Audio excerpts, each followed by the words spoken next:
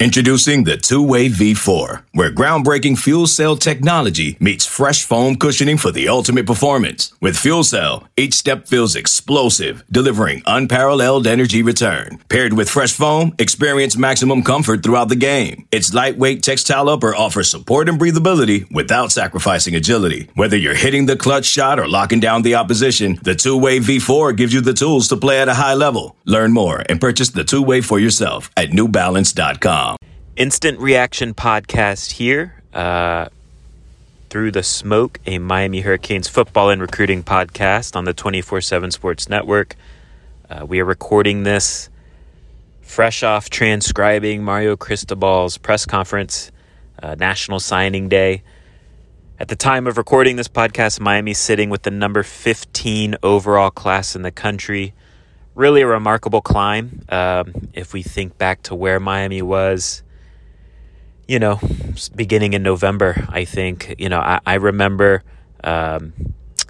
when Flip Carswell decommitted from Miami the morning of the early signing day. Miami's ranking dropped as low as 78th in the country. Miami entered the day on National Signing Day today, number 38 in the country. They rose to number 14. Someone passed them up. I don't know who it was since the Mario Cristobal press conference. But now Miami is number 15. Seems pretty nestled in there. They passed up Florida State.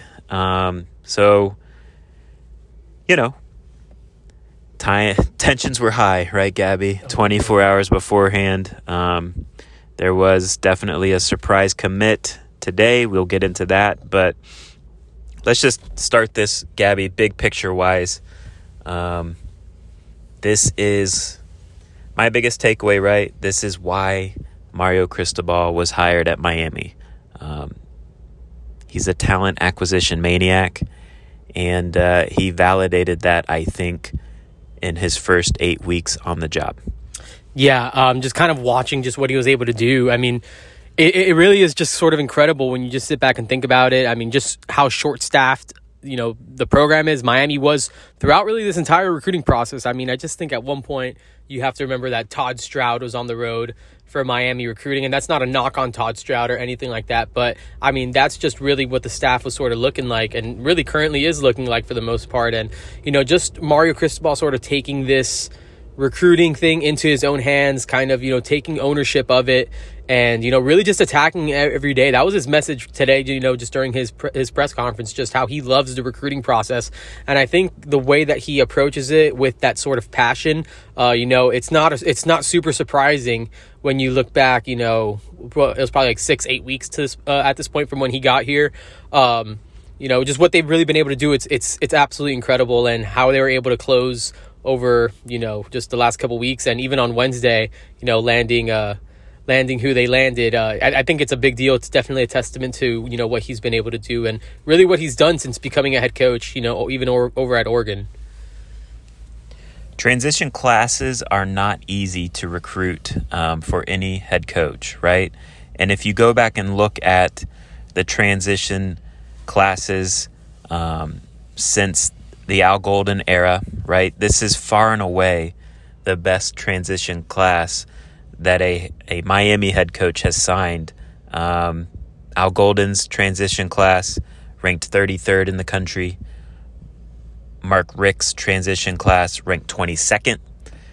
Manny Diaz's transition class ranked 27th. So again, Mario Cristobal looks like he's going to sign a top 15 class. The average ranking for the recruits in this class comes out to a 91.54, which is a pretty, it's an average, solid 4-star level player for the class as a whole.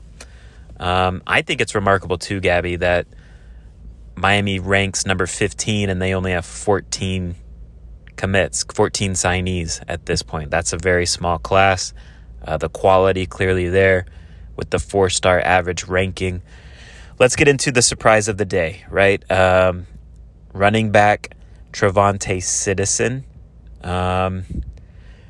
It's interesting, right, from our perspective, because I think it's fair to say coming off the visit, there was definitely a lot of positive buzz from Miami's side of things. I don't know if it was purposeful or if it was legitimate, but that excitement seemed to dampen on the Monday and Tuesday following this weekend.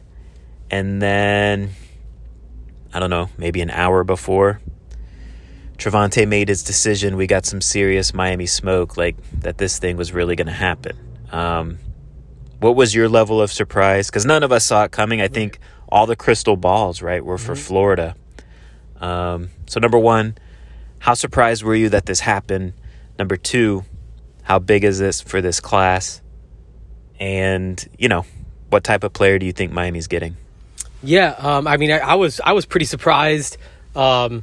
Again, the confidence coming out of that Sunday official visit was legitimate. I don't think I was definitely caught off guard, but I didn't even know what to make of it because there was real legitimate confidence that they were going to land. Not like that they felt good. They came out of Sunday basically feeling that they were going to land Travante Citizen. That ended up sort of, again, like we were just saying, David, sort of started to die down a little bit. Even Tuesday around 9 p.m., just talking to those guys and sort of seeing how they're feeling about it. It really felt like it was Florida and LSU. And I'm not exactly sure what happened on Wednesday, but yeah, about an hour before we really started to catch some of that buzz. And so definitely surprised, I guess I had an idea that they felt good about it, but yeah, definitely surprised. I think it's a massive addition for Miami. You consider the fact that he's an All-American Bowl selection. He definitely fits the bill in terms of size. I think Mario Cristobal listed him at 6 feet, 215, 220 pounds. This is a big time back that a lot of SEC schools like LSU, Auburn, Florida were chasing after. Miami straight up, it seems like Mario Cristobal really flexed his recruiting muscle in that one. Again, you talk about being physical. Mario Cristobal definitely wants to be physical. He wants to control the line of scrimmage. He wants to get offensive linemen that are going to, be road graders. And I think Travante Citizen is an exciting sort of piece to throw behind guys like that. Maybe not in year one with, the running back stable sort of ahead of him, but you have to be excited about what, the future is with a guy like that in the room. Again, an All-American, a dude that, in a different circumstance could have easily been playing in the SEC for the next few years. So definitely a big time recruiting win for Miami, and I think he brings a lot of juice to Miami's running back room. Yeah, he's definitely the reason for the big rise today, right? A guy that could have taken Miami's class to another level, maybe even pushed, I don't know about top 10, but maybe 12th or so, top 12 type of class, Shamar Stewart, right? Definitely, I think Mario Cristobal did all he could do to try and land Shamar in the short window. It's not a coincidence that the Kevin Steele defensive coordinator hire leaked the night before signing day. Shamar had made it clear that he wanted to know who the defensive coordinator was. And Kevin Steele, quite frankly, runs a scheme that Shamar Stewart wants to play in. But I think Miami just kind of ran out of time, honestly. If Mario and Kevin Steele maybe had another week to recruit Shamar, maybe they pull it off. I still don't know about that, but I do think, there was conversations between Mario and Shamar's camp up to the wire. I think they gave Shamar a lot to think about up to the wire. But at the end of the day, Texas A&M, kind of the school that's been leading for a while now, won out his signature. You were there, Gabby. What was your reaction? Did you listen to anything that Shamar said to the media afterwards? How did you kind of take it all in, that scene? Yeah, he walked in with an almost maroon type of jacket, so I was just like, okay, I felt like the writing was on the wall there if you're doing wardrobe checks. But the pick ended up being Texas A&M, and just talking to his coach, it just sounded like that was ultimately the decision that he wanted to make. That it seemed like Miami did, as like you said, David, like Miami really did everything that they could. Didn't get to hear a lot of what he was saying. How the media circus sort of gets with the recruits and all that stuff. But I think ultimately Texas A&M just sort of did what they did in this recruitment. Again, they led the entire way, and what, or maybe lack thereof, the defensive coordinator, you can put it on that. It just feels like Texas A&M was ultimately where he wanted to end up, and that's why he's headed to College Station. Yeah, and I would agree if maybe there was a little bit more time. I know that Shamar and those guys did have conversations. I know that even last night, I believe people in his camp had conversations with Kevin Steele. So again, maybe if there was another week or so, maybe they pull it off. But I kind of have the feeling at this point that the pick probably would have been Texas A&M regardless. So from there, Miami landed some line of scrimmage players, right? 3-star guys: Ahmad Moten, Matthew McCoy, and Inez Cooper. Guys that, I think have some upside, but are definitely kind of more developmental type players. Get them in your program, see what you got in 2 or 3 years. Nothing wrong with those types of guys. But let's stick here on the Kevin Steele thing because, we haven't discussed it on the podcast. Yeah. What, now that you've kind of learned more about him, Gabby, what's your take on the hire? Yeah, definitely a veteran defensive coordinator type, just consider the stops he's made in the past between Auburn, LSU, Clemson, Alabama. He's been in the NFL with the Carolina Panthers, former head coach at Baylor. I think this is a guy that just brings a lot of just big time experience, sort of a no nonsense mentality into that defense. And, I think that's something that Miami really probably needs, a guy that understands how this sort of operates at big time programs. I think that runs a scheme that, is pretty familiar. I guess in Miami, I don't think there's going to be a lot of systematic changes in terms of just like the base, maybe like a more of a 4-2-5 look, which was what Miami was basically running anyways. I think that he's a good fit. It seems like he's a more of potentially like a disciplinarian type, a guy that's willing to recruit, that understands that, the process of talent evaluation or acquisition is essential to the college game. Again, a guy that's worked under Nick Saban and, a lot of big time coaches just throughout the course of his career. And, I think that's a big hire on the defensive side of the ball. Again, I'm a fan of it, man. I'm excited to see how this sort of works. Again, I think he's just a big-time coordinator hire that, really just sort of gets major college football and has been a part of really big games, has been a part of national title-winning teams, coached under the legendary Tom Osborne at Nebraska. So definitely a guy that knows what it looks like to run a program and a winning one. So I'm excited about it, man, and I'm excited to see what this defense sort of looks like. Yeah, for me, for lack of a better term, it just feels like, there's an adult in the room, right? He's a guy that's done it, like you said, no nonsense. So in that sense, I think he's a good fit with Mario. You're going to have 2 intense leaders on the coaching staff that aren't going to put up with these, we've seen slow starts in these games that Miami loses here in recent years, kind of lackadaisical starts to games. And yeah, I think it's a good hire. Again, I talked about it with Christopher Stock, our colleague on the YouTube channel. But there's a reason why Kevin Steele was the highest paid assistant coach in the country in 2020. He is well thought of. And, I think it's a good hire.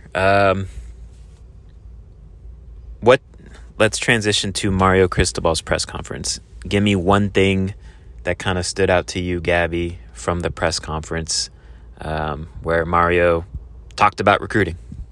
Yeah, something that just, I kind of like, again, I'm not trying to like toot my own horn, but just like on the question that I asked him about, his just approach to recruiting, like where he sort of got this from.